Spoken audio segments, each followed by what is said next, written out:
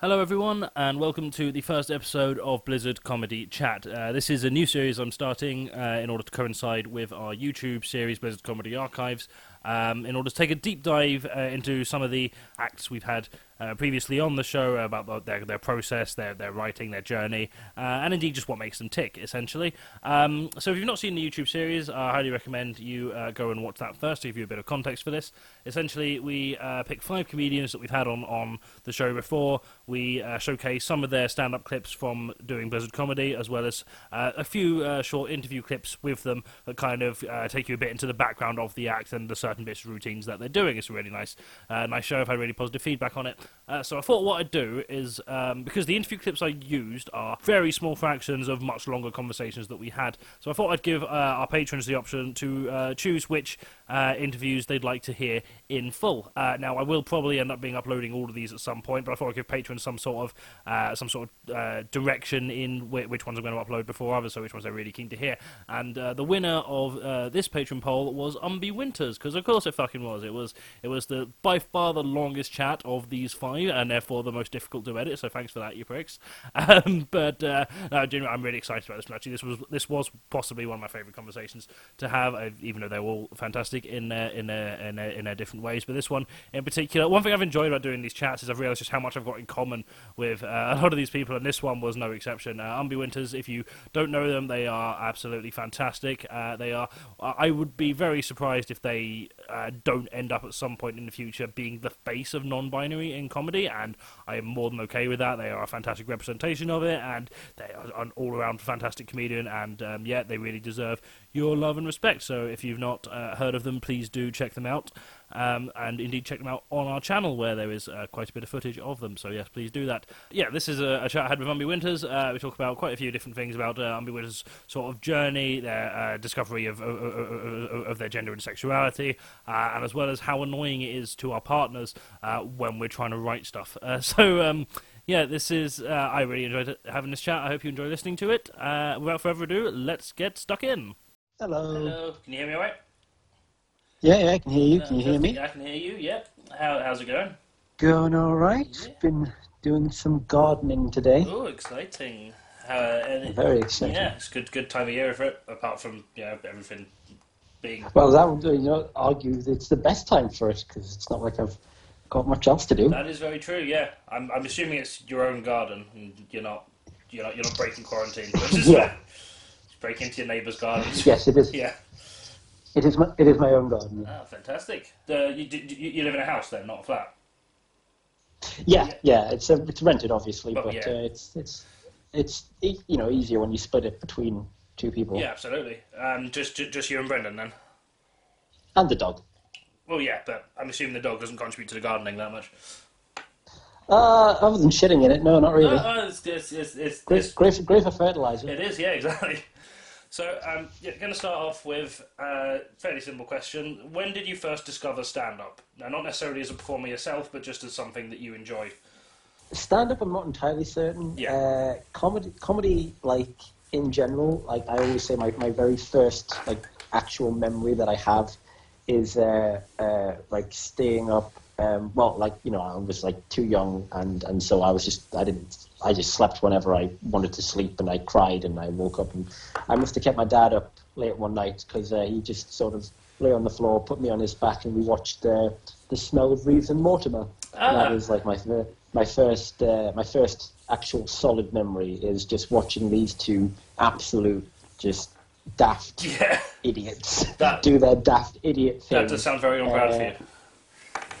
And just that was it. That was like my first memory was laughing with my dad at something that other people were laughing at, and I've always said I've never known a time where I didn't want to do that. Okay. Where I didn't want to make people laugh. There was no revelation to me of, I will do it through this medium of stand-up, or I will do it. I've always just wanted to make people laugh, and stand-up is just the most direct way of doing that. Okay, So is that like, did you attempt to do like sketches or like another form of comedy before you went into stand-up? Did you go straight into stand-up? Stand up was what I wanted to do. Like, Okay, yeah. was the most. Like, it was what I dedicated a lot of just my free time to. Like, growing up when I wasn't playing a video game, I was watching stand up on TV, or oftentimes have stand up on in the background while playing a video game. I was always listening and re-listening to the same sort of comedians and specials. You know, grew up on Lee Evans, Eddie Izzard, and then whoever was hot and on Live at the Apollo at the time. I find it interesting. This is like the fifth interview I've done now, and every single person has mentioned Lee Evans. It's just quite interesting. But I suppose, I mean, yeah, He was like he was. it was massive. Yeah, He was stand up in the late 90s, early 2000s. Absolutely, yeah. Like obviously, you know, you've got other giants like Billy Connolly and Ken Dodd, yeah. but just those, like, there was something about Lee Evans. I think it was just how amazingly working class he was that just made him like the heart of I think British comedy growing up. Absolutely. Like Eddie Izzard for like he is working class. Yeah. He does sort of. He's got more of a bit more air. He's a bit an air of pretentiousness about him. A bit too well spoken, I think. Yeah. I didn't even get into him until like my teen years. But like, and obviously there's just other sorts of forms of comedy from comedians who had branched out. So like, loved Harry Hill's stand-up, but loved Harry Hill's TV Burke. Harry Hill's stand-up is criminally underrated in my opinion. You know who I think was the first comedian I like properly, truly sort of, I guess in modern day we call it stanning. Yeah. But like the first comedian that I truly followed, and like his was the first DVD I bought, and like, you don't wear down DVDs, but if you could, I would have worn down this DVD. Was Joe Pasquale. Oh right, okay, that's a new one. I know, I adored him. I genuinely, like I know he like gets a bit of flack, but I absolutely adored him. You know, I was a kid, and it was very, very much my demographic I think he was shooting for. Yeah. A couple of risque jokes here and there, but nothing too explicit. Yeah. So when he came to Newcastle, my parents had no qualms of taking me to see him. I don't think that was the first comedian I saw live, but it was like the earliest I remember, like just thoroughly enjoying it. Okay. And just absolutely loving it. That's a really interesting one. I wouldn't necessarily have thought that, but I'll be honest, I don't know much about Joe Pasquale. Like, I've heard of him, I know who he is, but I'm not familiar with his content at all. That's really interesting. A lot of prop comedy, a lot of one-liners, a lot of sort of like cruise ship jokes. I think it's fair to say. Yeah. It hasn't dated particularly well, but I feel like if I watched the old DVDs, I could probably still find enjoyment in them. So, in terms of your own performance, then, so you always wanted to do stand-up. When did you actually kind of do your first what you would classify as a gig? I was 17. Yeah. And it was at Long Live Comedy in Newcastle above the Dog and Parrot. I think the Dog and Parrot is called something else now, but the Long Live Comedy, I believe, is still there. Okay, yeah. It was a night that was set up by a bunch of Newcastle comedians, including, I believe, Sarah Millican. Right. Established that. Okay. I'm not 100% sure, but it is like where, like I think Chris Ramsey did his second gig there. Right, it's got a history then, yeah. Oh yeah, and I think Ross Noble did a few gigs there while he was doing well for himself by the time the club started. But I think if I because I took a workshop when I was around about 17 before I went off to university. Yeah. That was run by a local comedian, John Scott, Okay. who also founded that night along with Sarah Millican and a few others. So I would take sort of time and just sort of ask him for his old sort of, you have been around the circuit for all of a decade. Tell me your stories. Yeah. And I was just like so enamored with just the rich history of Newcastle comedy. But when you don't drive and you don't have the money for travel as a poor college student, there wasn't a lot of options for gigging. There wasn't a lot of gigs about. This was before the Stand opened their Newcastle branch. Yeah. There was only a few, Long Live Comedy excluded, there were only a few open mics around Newcastle Gate and the surrounding area. One was like the university's comedy society would put something on. But like the open mic scene in Newcastle was nothing compared to what it is in Manchester.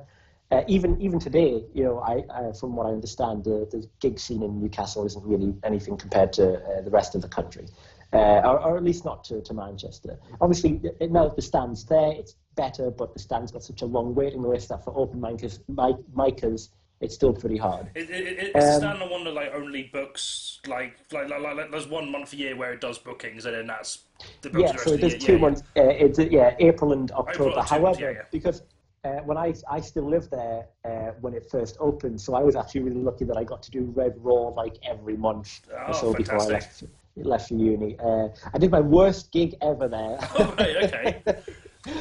To a crowded room of about 200 people, and I didn't like. I was like second on. And I had friends on later in the show, but I bombed so hard I apologized as I left the stage, grabbed my coat from the green room, and just left. Oh no!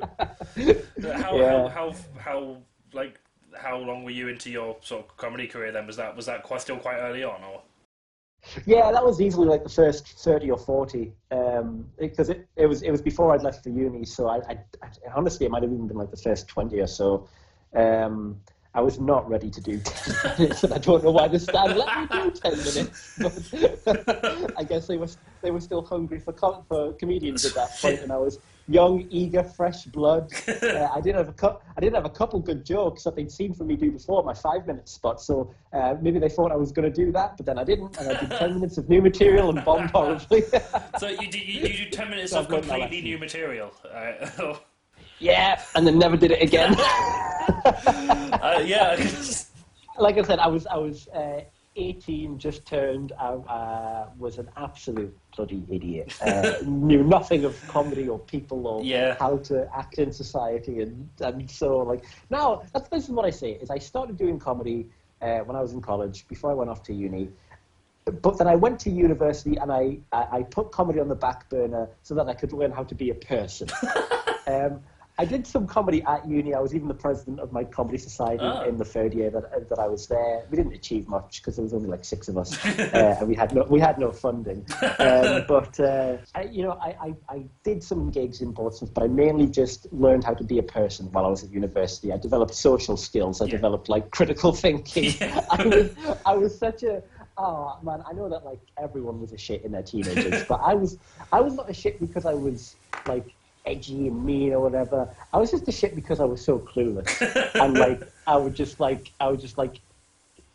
hurt people accidentally, like not physically, like emotionally. Like God, talk to any of my exes from before I went to uni, and even something like the first year of uni, and they'll all be like, "Oh, Umby, a very well-meaning, complete idiot and dunce who broke my heart through no true malicious intent, but definitely still happened." And I'm like, "Oh, that's a shame." So now I'm better. Yeah. Now I'm better at doing comedy again because I've learned how to be a human. Fantastic. Because I also started in my teen. I think I was 16 when I did my first gig, and I think you get a bit more leeway when you get into it so young because people kind of expect you to be a bit shit. So I'm quite glad that I kind of did the first few gigs in my teenage years. I don't know if it's something you'll agree with, but I feel like I got past the being completely clueless and shit stage while people were still expecting me to be completely clueless and shit, whereas I think if you go into it a bit older, you don't get quite as much leeway with that as you were doing. Well, this is the thing, is like, as much as I am glad I learned how to be a person, I'm so mad that I did put comedy on such a low priority sort of simmer for as long as I did, because like you get people like Sam Serrano, who is 20, who is absolutely killing it, but audiences will probably give him the benefit of the doubt. Not that they need it, but an audience sees a 18, 19, 20-year-old get up on stage, especially one as quiet as Sam is, and then they're like, "Oh, okay, this person is playing comedy, and maybe we should give them a bit more support." Then Sam comes out with like these just golden, like diamond jokes, and like that works to their advantage, I think. And I'm just so annoyed that I could have taken those years, like 3 years of uni plus really 2 years afterwards, but when I still lived in Portsmouth, where like I could have. I always think I started. It'll be 9 years ago next month was my first gig. Okay, yeah. If I had continued on at the pace that I was doing before, this outbreak happened. Yeah. If I was continuing on at that pace, I would be so far ahead. I'd probably be doing it professionally by now. Yeah. Might have even gotten a TV spot here or there if I'd stuck with it. But instead, I am still doing the open spot Yeah. because I went on hiatus for too long. But of course, and the counterbalance to that is that I really enjoyed my time at uni. I developed incredibly as a person. I developed passions and interests, which is important. and I met the love of my life and all this stuff. And that's better than any open sport you could ever do. And had a really good time. And again, it's not like I really had too much of a choice. I went to university in Portsmouth. Yeah, I've not heard much about the fiving scene there. It is getting better. Yeah. Mainly because of a small group of comedians who are who have launched an actual professional night in it's either Portsmouth or one of the surrounding towns. I'm not certain off the top of my head. Commutable, but when I was there, when I was post uni, but still before I left Portsmouth, there was about 24, if that, comedians in the Portsmouth sort of city and surrounding area, and every single one of them, bar a couple, had their own gig. So you would just go and do the same 24 open spots, which actually, that's generous. You do the same dozen open spots. You do a couple of competitions, like the South Coast Comedian Competition. Yeah. If you were lucky, or if you not lucky, I guess, if you grifted hard enough, then we could get a car share up to Brighton and do a gig in Brighton. Yeah. And obviously, London isn't that far from Portsmouth, but when you're doing open spots, it's too far. Yeah. Especially when you don't drive, as I didn't at the time. The London Circuit's an interesting one as well, because there's so many gigs there, but there's a very... in Manchester, I feel like there's a defined progression from sort of doing open spots and doing open spots in pro gigs to getting more paid work off of those pro gigs, whereas in London there's open mics and there's pro gigs and there's not really many middle grounds in between, which means a lot of brilliant London open mic circuits kind of get stuck doing the same gigs. That's definitely how I look at it. In Portsmouth right now, despite the fact that it is evolving, I think it is literally just a bunch of open mics and then I think 2 pro nights. One that, like I said, the small group are running that boutique comedy club. Okay, yeah. And then the Spinnaker Tower does a monthly night where I saw Joe Lycett there, which was really nice. Fantastic. Which was amazing. It was just 20 minutes of him just wine drunk, not doing any material, just chatting shit with the audience. It was a lot of fun. So there's those are the only 2 nights where I think you're liking to get paid for. It's getting better. I think in every city, everywhere's developing. Yeah, in terms of we talk about the comedy sort of boom of the early noughties, mid noughties, back when Live at the Apollo was at its peak, and all the panel shows were at their peak, and the sort of Lee Michael McIntyre era. I think while that sort of rock and roll era isn't coming back anytime soon, I think we are coming out of a bit of a dip where people sort of, I think, maybe got stand-up exhaustion. I'm not sure, maybe there was a lot of it. Definitely an overexposure to it, particularly a lot in the late 2000s, early 2010s, Now, with the world the way it is, people just want to laugh again. Yeah. So I think we are seeing a bit of a boom. I think we're seeing towns and cities develop a scene more. I think maybe out of desperation for comedians outside of London to not want to have to move to London, they're looking to make their own town or city, a viable comedy place to do hotspot. comedy. That's certainly my motivation for wanting to make the Manchester scene as thriving as possible, is because I don't want to move to London. I think places that want to get a more intrepid comedy scene up and running are certainly going to have that success. Absolutely, you just have to put the work in for it. I'm quite interested in sort of how, because you've obviously, you say you've been doing comedy for nearly 9 years. How has your sort of style and approach to that changed over that time, if at all? Yeah, I don't know, to be honest. I never really sort of. I had a long time where I couldn't classify myself as a comedian, not because I saw myself as beyond any boundaries or blah blah blah blah blah, just because I didn't know like what I was doing, and as much as I like watched stand up a lot, and I could say I was a student of the game or a student of which I don't, and please don't quote me on that. Just going to use that little clip with nothing else. But I did study comedy. Like I would watch, specials that I had watched dozens of times before, and sort of make note of the rhythm of the jokes and the space between, because that was what I had heard was what you were supposed to do. It was this like analytical process where you spent years honing 5 minutes, and then you had this perfect 5 minutes down to the syllable and down to the millisecond of pausing and breathing, and then you're doing Wembley, or and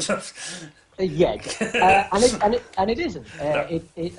That was like sort of a big lesson for me to get over, and I think I'm still not entirely over it. As if you've seen me do comedy in like since I've been doing stuff here in Manchester, it is like I'd say about 60% of the jokes I tell at any given open mic, or at least any given night, are like the same punchlines that I did my first night of comedy here in Manchester, which was all new material. Mainly because I really had some fucking hot shit from the get-go. Also just because I'm still no, it's not perfect yet. This 5 minutes isn't perfect yet.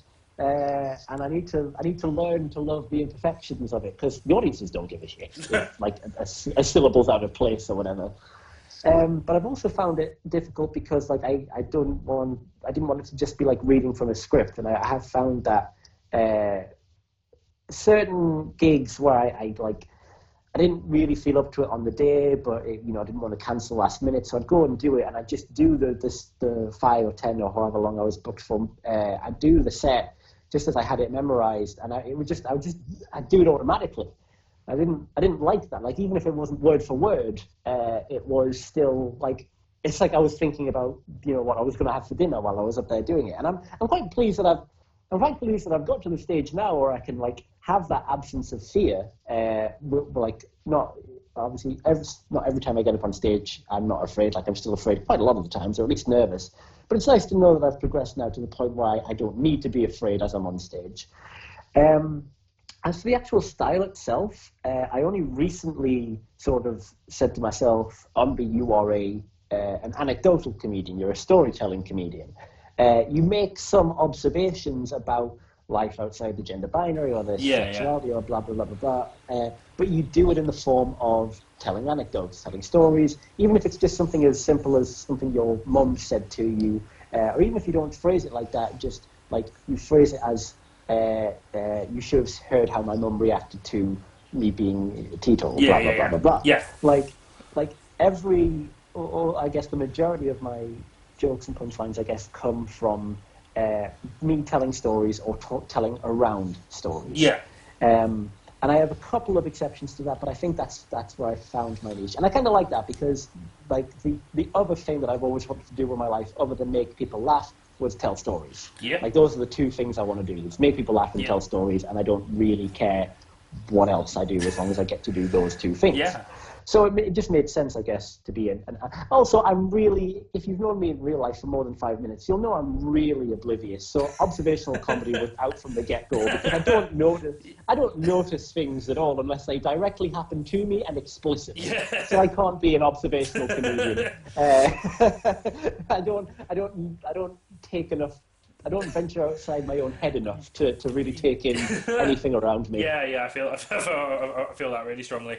There's a little bit of a dose of absurdism in there as well, but I think that's just because I sort of see my own existence. Yeah. I don't see it as that. I recognise that the average sort of cis white middle class British audience member, or working class audience member in some cases, will look at me and think I'm absurd, and so if I play into that, I feel like I can more likely win them over. Another thing I wanted to ask is, So you started performing quite young. I want to sort of race back to your non-binary identity. Now, was that a thing that you were kind of aware of and open about when you started comedy, or was that something that sort of came in later? And if so, did that sort of change the way you approached writing material, or like the how you drew out the anecdotes to talk about, or what kind of focus point? So when I was in college, I actually, around the time that I started doing comedy, I actually thought I was gay. I thought I was just a gay man. But I didn't know enough about it, and I certainly didn't have enough experience with it to sort of make quips about it. And I also just saw that I had like this big move to university. Like that was the thing that preoccupied my mind, not my sexuality. I was finishing college, I had projects to finish there, and then I was preparing to move off to university. So that was what my jokes focused around, was like the anticipation of moving, the like relationship with my family, that kind of thing. Which makes it sound all very more serious than it was. It was all daft and barely funny. But it was the stuff that was going on in your life at the time. I write what I know, you know, which is why like I write so many gender and sexuality jokes now, because that is basically just my personality. And oh God, I've got a baby. And I find that jokes about video games don't like appeal to a wide audience, despite the fact that the video game industry is very, very lucrative.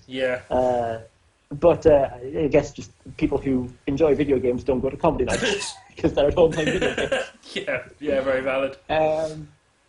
So I write about stuff that people can at least, if not relate to, then I can explain easier than I can explain how like Fortnite works. But so no, I didn't write about gender and sexuality and stuff. I was actually, when I first started comedy, I was still a virgin, so I wrote jokes about that. And the quest, I guess, to lose it. I definitely started off like that as well.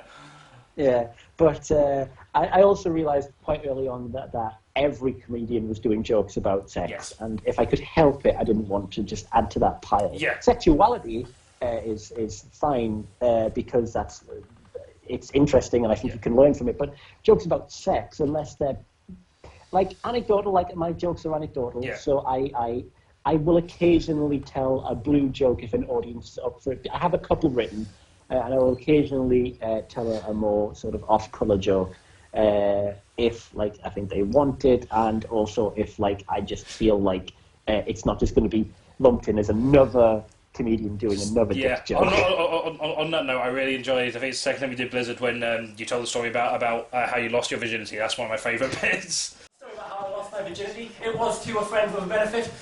We were friends with benefits for a couple of months. She knew I was 19. She knew that I had not had sex yet, and I was really wanting to, but I'd been saving it for a while to find the perfect person. Then I got to 19 and went, fuck it. Just went rid of the thing. Hi, Phil. Hello.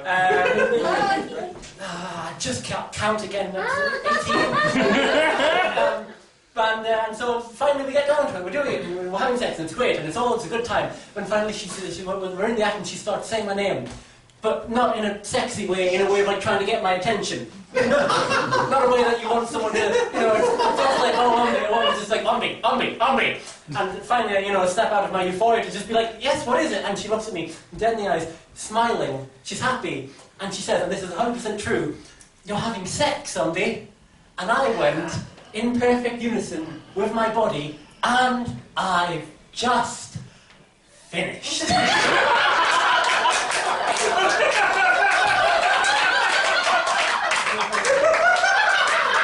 true story. I lost my virginity better than anyone else in this room anyway. Let's get on that stacked up here. Yeah, so that's actually one of the few jokes I will occasionally tell today that I told back in university. That was that really early one, well, obviously it wasn't before I first started because of course. I lost it then. But that is like one of the first instances I had of taking a real life thing that happened to me and through very little actual tweaking or altering of the facts, transferring it into stand-up. Like stuff I did in college, I was telling stories that just straight up didn't happen. I was just writing fictional scenarios that didn't happen. But I was still, and I realised this only recently, like I was still telling them in a storytelling format. I was still doing anecdotes that just weren't true. But the virginity story was the first time of actively taking something that had really happened to me and making it a stand-up routine. Although I didn't actually, like everything that I say in it is true. Like there's not even an exaggeration in it. That is basically play for play how it happened. But I have a couple of other stories from that time where I have one other story that I've not yet brought because I'm trying to find a way to tell it without it being ableist. That's another sound I'm going to take out of context. It's going to completely ruin your career. No, go on. But like, if I can figure it out, Yeah. it always killed back before I got woke. Yeah. So if I can if I can learn how to tell it without being a douche about it, then it would kill. Fantastic. So is it important to you? You mentioned about anecdotes, because I'm not someone who writes anecdotes at all, because I very rarely have things happen to me that I think are just funny the way they happened, and I will always, the few times I do tell stories, I will always embellish bits about them, which I don't think is necessarily bad. But when I'm telling them, I don't think I said it well enough. I think it's just to me it's very obvious that like this is the bit that actually happened, this is the bit that didn't happen, to in an attempt to make it funny, and it just feels wrong. So is it important to you when you're telling anecdotes that they are like, how do they have to be based on truth, and to what extent? No, so let's take the teetotal joke, for example. Yeah. Which, if anyone is listening who doesn't know it, Yeah, I basically talk about how my parents were very supportive when I came out as pansexual, they're very supportive when I came out as non-binary, genuinely devastated when I came out as teetotal. It happened, I was chatting with my mum on about Christmas Eve. It was actually my mum, my family, my sister, my dad. We were all just hanging out on Christmas Eve up in Newcastle. Like my mum was drinking wine, we were all drinking like ciders or something like that. We were just having a nice family chat. That was the night that I decided to tell them that I was eventually wanting to get on hormone replacement therapy. Okay. Because I was like, listen, I was a couple of ciders in, I was feeling confident. I was like, hey guys, blah blah blah blah blah. And like they were cool, they were understanding of it. They had a couple of questions, but like they generally speaking, the conversation moved on fairly quickly, and not in like a hurried, let's talk about something else, just in a sort of, okay. I'm satisfied with this. Yes, yeah. In fact, I think it was very particularly like I was talking about it with my mum. And like explaining something in detail with my sister, just went and turned to my dad and just like, have you watched the new Brooklyn Nine-Nine episode, by the way? Like just switched like that, because it was just such, like she had something else she wanted to talk about, and that was fine. Yeah. But then, like later on, when we were all a bit deeper in our cups, and I think I was starting to get a little bit of a headache or something, because like ciders, they make me sleepy, but they also are quite bad for a hangover. Yeah. And I sort of felt them coming along. And I just mentioned this offhand, and it's like, I've been thinking recently about just giving up, maybe as my New Year's resolution, giving up alcohol. And my mum was like, what? And in that moment, I was like, Mum, you had a stronger reaction just there to me. And then when I came out, she was wanting to transition, and she was like, "Oh yeah, I did." she wasn't genuinely devastated. No. Of course, my parents weren't genuinely devastated, but that wasn't like me sort of sitting in like a room writing desks and thinking, "Oh, hey, wouldn't it be funny to compare the reaction to one like revelation as opposed to another?" That was me in the moment realizing, hang on, this happened and this was funny. So yeah, I do just take experiences that are real, that in the moment I realize are just, that's strange, I wonder if I can make it funny. Or that's unusual, I wonder how I can get a joke out of it. Yeah, that seems like a really solid writing process. Yeah. I mean, it makes, when you don't do anything, it makes it hard. Yeah, this is the problem I have, yeah. If I don't go out and talk to people, or I don't go out and like have things happen to me, then I'm stuck for writing new material. I do try. Yeah. I do genuinely, I do try to write stuff. I'll just sit down and I'll just bash stuff out about a subject. Sometimes, and this happened quite recently, I've started testing out some new material about Primark. Okay. It is by and large, it is observational and not anecdotal, and you can tell that by the fact that it's not very good. But I was just in Primark with Brendan. We were just doing some shopping, and I was just kind of like narrating the whole experience to myself. I do this a lot. I will sort of talk about stuff that's happening around me as if Eddie Izzard was telling it as a I I'd do say. that a lot as well. I think it really annoys Chris Well, sometimes. I've told you as much as I see a lot of it in your political correctness gone mad routine. Yeah. Like when you kick it's political correctness and this time it's gone mad. Like I can see Eddie Izzard doing that, and like I'm so incredibly jealous that you wrote that before I did. By the way, just a minute, I've been tempted to kill you and steal your Joker's. Well, what non-binary means that you're a bunch of ones and zeros, I'm a fucking 9. Like that is my favourite joke about gender and sexuality, and I'm so mad I didn't like it. I'm definitely putting that on something. Well, because it's fucking great. Yeah. But yes, because I find that Eddie Izzard is like the easiest one where I can sort of. Channel sounds so pretentious, but that is. I just sort of. I even sort of affect the voice a little bit. I'm just like, in prime up, and socks everywhere. What are all the socks? Just surround miles of socks. Just it goes on for miles, and stood in the queue for 100 years. You're in the queue for 100 years. And there's all these DVDs of movies that no one cares about that are £10 each, no matter how the quality is. You build a city out of the DVD boxes, and you sit there and you raise a family in the queue, prime. I take. Is that the bit you're writing, or was that just off the cuff? No, that was me in the queue to Brendan. Fantastic. And he was just there with like his jeans just being like, please, there's people around. It's amazing you're still together. Yes, there's people around. These are our people now, Brendan. These people in the queue. We are queue people. So I got home and I took all of these bits and I sort of just wrote them down at bullet points, and then I left it for a couple of days and came back and tried to write them in my own voice and not in an Eddie Izzard voice. Yeah. And then I took them to open mic nights, and I tried. And there are bits that work, there are bits that don't work, there are bits that I think should work better than they do. That haven't gotten the response I want yet, and I am really bad at killing my darlings, so I'm not going to take them out just yet. I'm going to wait till I get the reaction I want, and then I'll be like, yes, vindicated. Yeah, I was right all along. The 99 wasted gigs don't matter. I found that to be a helpful process of just, because I do have a background in improv as well, because of course I do. But I've done between the ages of 10 and 18, I was always in some local youth theatre programme. Yeah. Doing improv or improv games or so. And I absolutely adored Whose Line growing up. Of course, yeah. Both the UK and American versions. One of the few times where I've decided that the American version is better. Yeah, the American version definitely is better. But I think American improv generally, American TV improv anyway. Do you remember Argumental on Dave? I'm familiar with it, yeah. I loved that show. It was really sad. It didn't last for very long. But that's besides the point. Yeah. That was the thing about panel shows. I grew up on panel shows, and that definitely But it's weird growing up and getting more immersed into the comedy world and sort of how it all works, and knowing that because growing up I was like, this is the end goal. Like I will do stand-up so that eventually I can be on TV. And I've come to realise that no, you do the TV spots to sell tickets to your live shows. Yeah.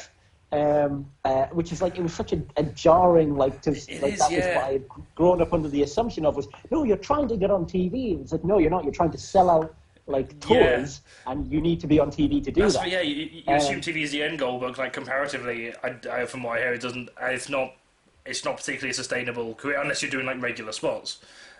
Even then, it's more of a supplemental thing. It's a lot of money, but it's not. Even Dara O'Brien, who has a solid gig and has for a decade at least, who has quite a few different ones now. Yeah, he's got quite a lot of presenting roles as well outside of Not the Week. Yeah, it's if you want to present something in this country on TV, you need to either be Dara O'Brien or Jimmy Carr. That's it. Yeah. Or Mel and Sue. But or Sandy Fox. Yeah. She was the chancellor of my university. Oh, was she? Oh, fantastic. Yeah, she. And I actually got to very briefly talk to her while I was the president of the Comedy Society. But by that point, she had moved more into her spoken word, her books, her feminism, and presenting. And so she wasn't she said she would have been happy to talk to the Comedy Society, happy to give a talk. But I wasn't the president at the time when that discussion was happening, and the president just never made that happen. And by the time I became the president, she was too busy. Yeah. But that's all besides the point. What were we talking about? I've completely forgotten as well. So improv is something that I use as sort of a launching pad to writing stuff. Yeah. If something funny hasn't happened to me and I feel like I want to write something but I can't draw from any real world experience, I'll just sort of chat shit to myself for an hour until usually in Eddie Izzard's voice. Yeah. Until something I funny find happens. something and go, oh, I can probably do something about that. I've very recently started a writing technique which is just write for an hour about a subject, and it does not need to be funny, it just needs to be written down. Then you can come back to it at a later date, find whatever meager jokes you can, pull them, put them on a separate document, come back a couple of days later, you now have some basic jokes to try and strengthen and subvert and add on to it. And I found that to be quite helpful, but I'm also very lazy and it's a lot of work. So. That's a really good idea, because I always find when I'm writing stuff, it's much easier editing stuff you already have than it is writing completely new stuff. So I think writing the stuff without necessarily trying to make it funny, just sort of writing a load of stuff out, it's then easier to sort of identify potential jokes and then work them into, which is a thing I should definitely do more, because I know this, I've tried this before, but again, I just often can't be bothered. I'll start writing for 2 minutes, be like, this isn't funny, I give up. I was definitely it's a lot easier to write when you already have the inspiration than it is to hunt down the inspiration. It's so easy to write jokes about a topic, but if you don't even have the topic in mind, searching for the topic to write jokes about is really... I was really lucky in that my topics were all hand gifted to me, here's your gender, here's your sexuality, here's your baby. I'm like, cool, I've got all these topics I can write about. So why the fuck am I spending 2 months writing about Primark? Don't even shop there that much. That's a lie as well. My clothes from Primark. Primark or Wish. The two genders. Yeah. Oh, nice. So are you a Primark or a Wish? Actually, I'm a Next. Oh, you're one of those, are you? Oh, fabulous. Right, start rounding up shortly, because we've gone on for 40 minutes. I want to quickly address on the improv point though, because I want to talk a bit about your different approaches to when you're just doing a gig somewhere or when you're comparing, because I feel like you do certainly when you compared for us, you did do a lot more improv because you did a lot of crowd work, which was incredible.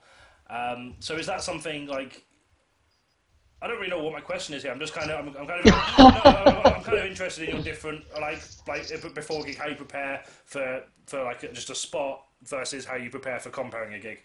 I don't prepare for a spot. Yeah. I just don't. Yeah. Maybe I should. Maybe I'd be better if I did. That's the secret. Don't prepare. Yeah. For comparing, the difference is that I don't prepare, but then it's obvious.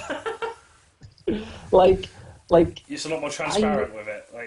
Yeah, I agree that I fucking killed it at Blizzard, but that was an outlier. I do think my comparing is my weakest comedy skill. It's something I do need to work on a lot. I think I'm a very weak compare, just sort of bluntly speaking, and I would like to get better at it. But in order to get better at it, I have to do it more. Yeah. I don't know. I'm bad at reading the energy of a room while also trying to think of the next thing to say. It's easy for me to read the energy of the room when I have okay, I can go to this thing, or this thing next, which is joke A, joke B, or joke C that I've already memorized. So when I have to read the energy of the room and then simultaneously decide where I should leap off next in the conversation, I can't do it quickly enough, and I sort of falter, and the sort of momentum stutters, and then I panic and go into full-on anxiety mode and just chat shit, and usually that results in me just being mean to audience members, which I don't like.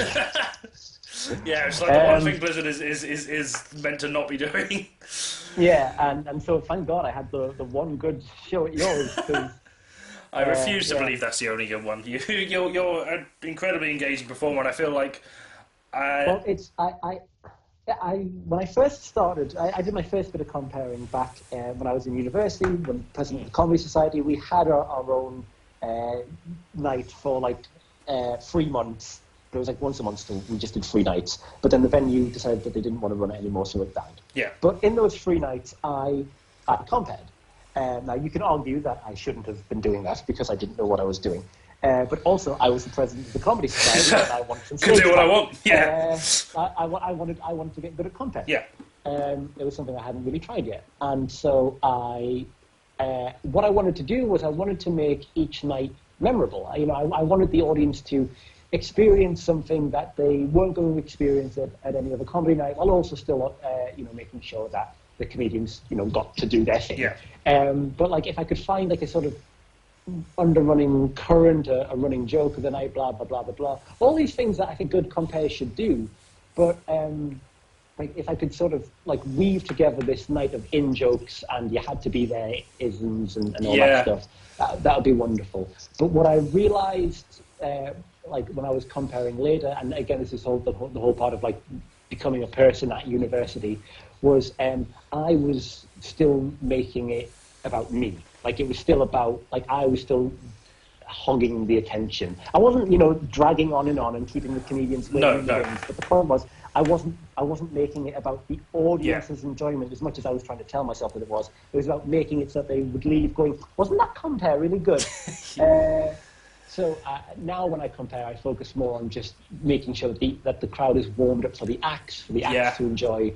But then I feel like it suffers because I don't sort of have any sort of like running themes. I don't have any regular people I go back to. Again, the Blizzard one was an outlier where I sort of just really fucking found the balance. Yeah. I just need to find that balance when I compare in the future. Well, between showcasing the other acts and filling the space in between with something that the audience can remember later on. I do think you absolutely nailed that. You are very in the room as well, which I assume comes from, is related to your improv background. You're always very present in the room. You're always sort of reacting off of stuff. You're reacting off of stuff you've said that you seem like you didn't expect you to say. Which that's just me. That's just me realizing my mouth running faster than my brain. Yeah, and that really works. That's one of my favourite parts about you as an actor. I genuinely don't know whether this is a thing that you do intentionally or whether it is just who you are. No, it is just who I am. It really works. Brendan can confirm the number of times I'll just be talking to him or the dog or myself, and I'll just say something. Like, there was a time when I can't remember exactly what it was, but I was chatting to him, and we were doing a bit. We were just chatting in voices, and like, you know how you do with partners, you just sort of chat shit to each other. And like, I said something, and then I said something like daft, and that didn't make any sense. And then I like stopped mid-sentence, just went, what? Like, I was so disappointed in my brain for saying something so stupid. Like, I was actually angry at myself for being so stupid. Not because I'd said anything dumb, just because what I'd said didn't make any sense.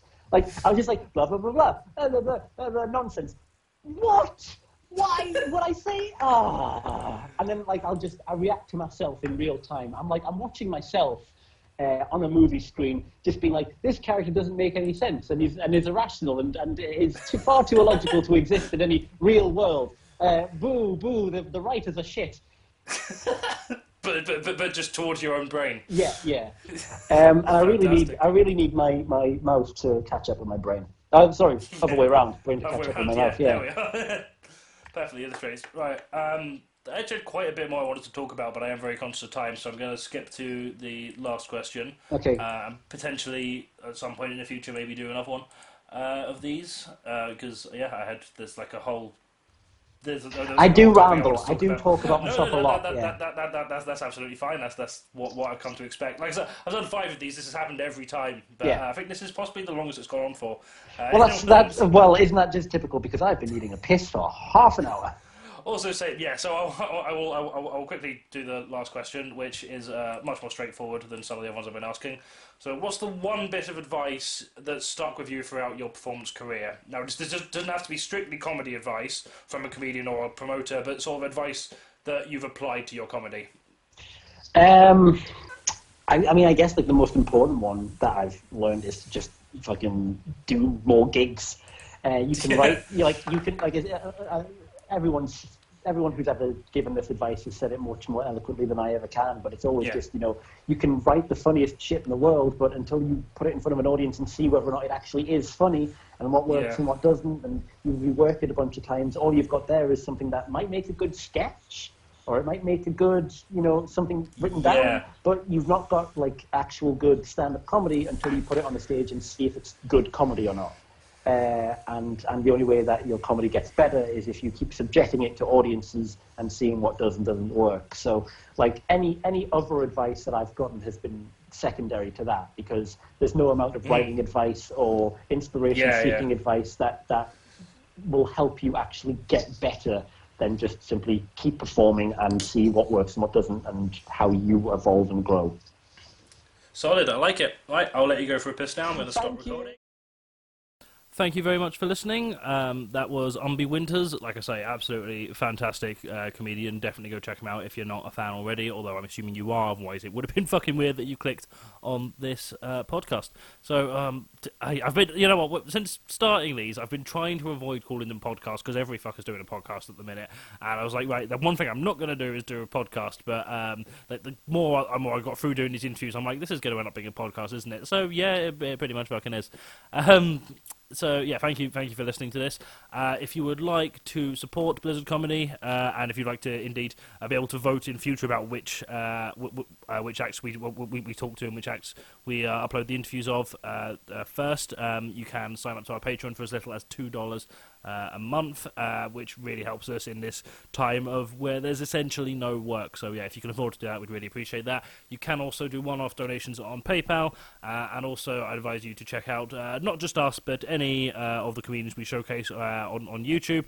I will put links to various parts of Umby Winter's online content in the description of this. So please do check out and support the industry at this difficult time if you are able to.